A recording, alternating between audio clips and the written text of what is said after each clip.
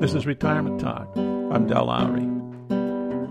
I received a note from Charlie Averill, a long-time listener, this week, who told me a retirement story I feel compelled to share.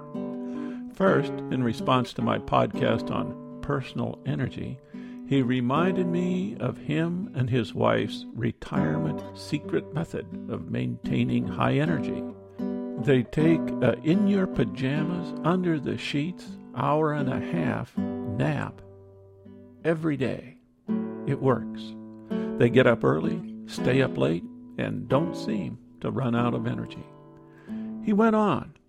His father-in-law, who lives alone, has an iPhone and an iMac. He just bought a new car. He's 97 years old. 97 years old. He might be old. He might be retired, but he is certainly still living large. This has to inspire.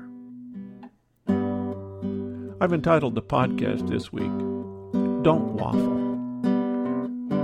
A local radio station just aired an hour call-in program on graduation advice. Advice you followed or wish you had followed. Was that good or bad advice? The one I liked best was the line, make a choice, don't waffle. This is one of my pet peeves, but I know that I do it only some of the time. I like to think that I choose and then go with it. But that's one of those little truisms that can get you in trouble. It can get you moving, but it can get you moving in the wrong direction. I know that was our method when we chose to retire. We made the decision, and there was no waffling. Not then, and not since. Words have a way of sometimes getting us into trouble. Take that word waffling. The word has a negative connotation, no question about it. However, it might indicate a pause in the mind to consider or think of alternatives. In that case, it might be a very good thing. When I was in first grade, they taught phonics in school as a way to learn how to read and spell. I remember Mrs. Smetica telling us the rules to memorize concerning I before E and a few other exceptions. At the wise age of 6 or 7, I remember thinking that if there are all these exceptions, why should I learn the rules? I refused. I made a choice, and I didn't waffle.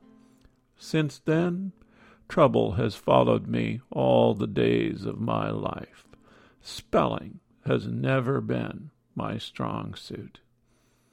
My freshman psychology teacher in college, Dr. Ball, asked us how we would know if learning had taken place.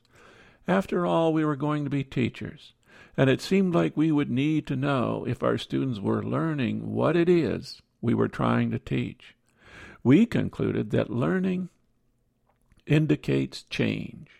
The student has changed his or her thinking, perception, understanding, or motor skills.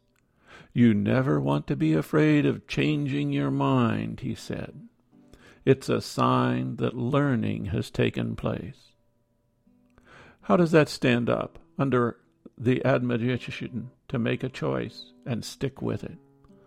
Life has a way of passing on these little lessons that make all rules seem absurd at one time or another. Waffling is a word that is often used in connection with politicians, and it is not used in a favoring fashion. Others might call it compromising. I have a hard time with this. Waffling, or trying to decide a difficult issue, calls for considering all sides of an argument. Some see this in a negative light. Others might call it the essence of democratic politics. The art of compromise is a requirement for a democratic government. When compromise ends, democracy dies. When politicians or elected officials take uncompromising positions, change ceases to happen. We know laws are made to serve people. People change, and conditions change. A changing world demands learning of new demands and changes and making adjustments. Never be afraid to change your mind, my old professor said. It is a sign learning has taken place. I like that bit of advice from my old professor.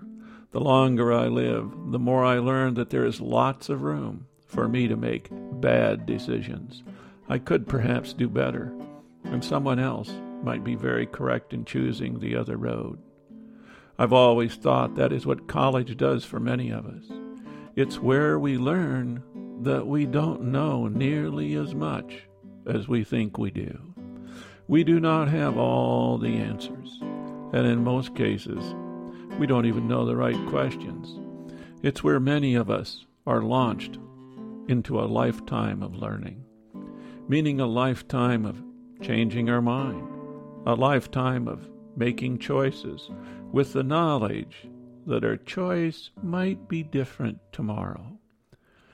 Retirement gives us time to step back and casually stroll across the reasons for our thinking. We can reevaluate our closely held beliefs and practices. We can change. My old professor would be happy. He always held to the belief that learning can take place all the days of our lives. Waffling might not be such a bad thing. This is Retirement Talk with something to think about. If you have questions, comments, or suggestions, contact Del at retirementtalk.org.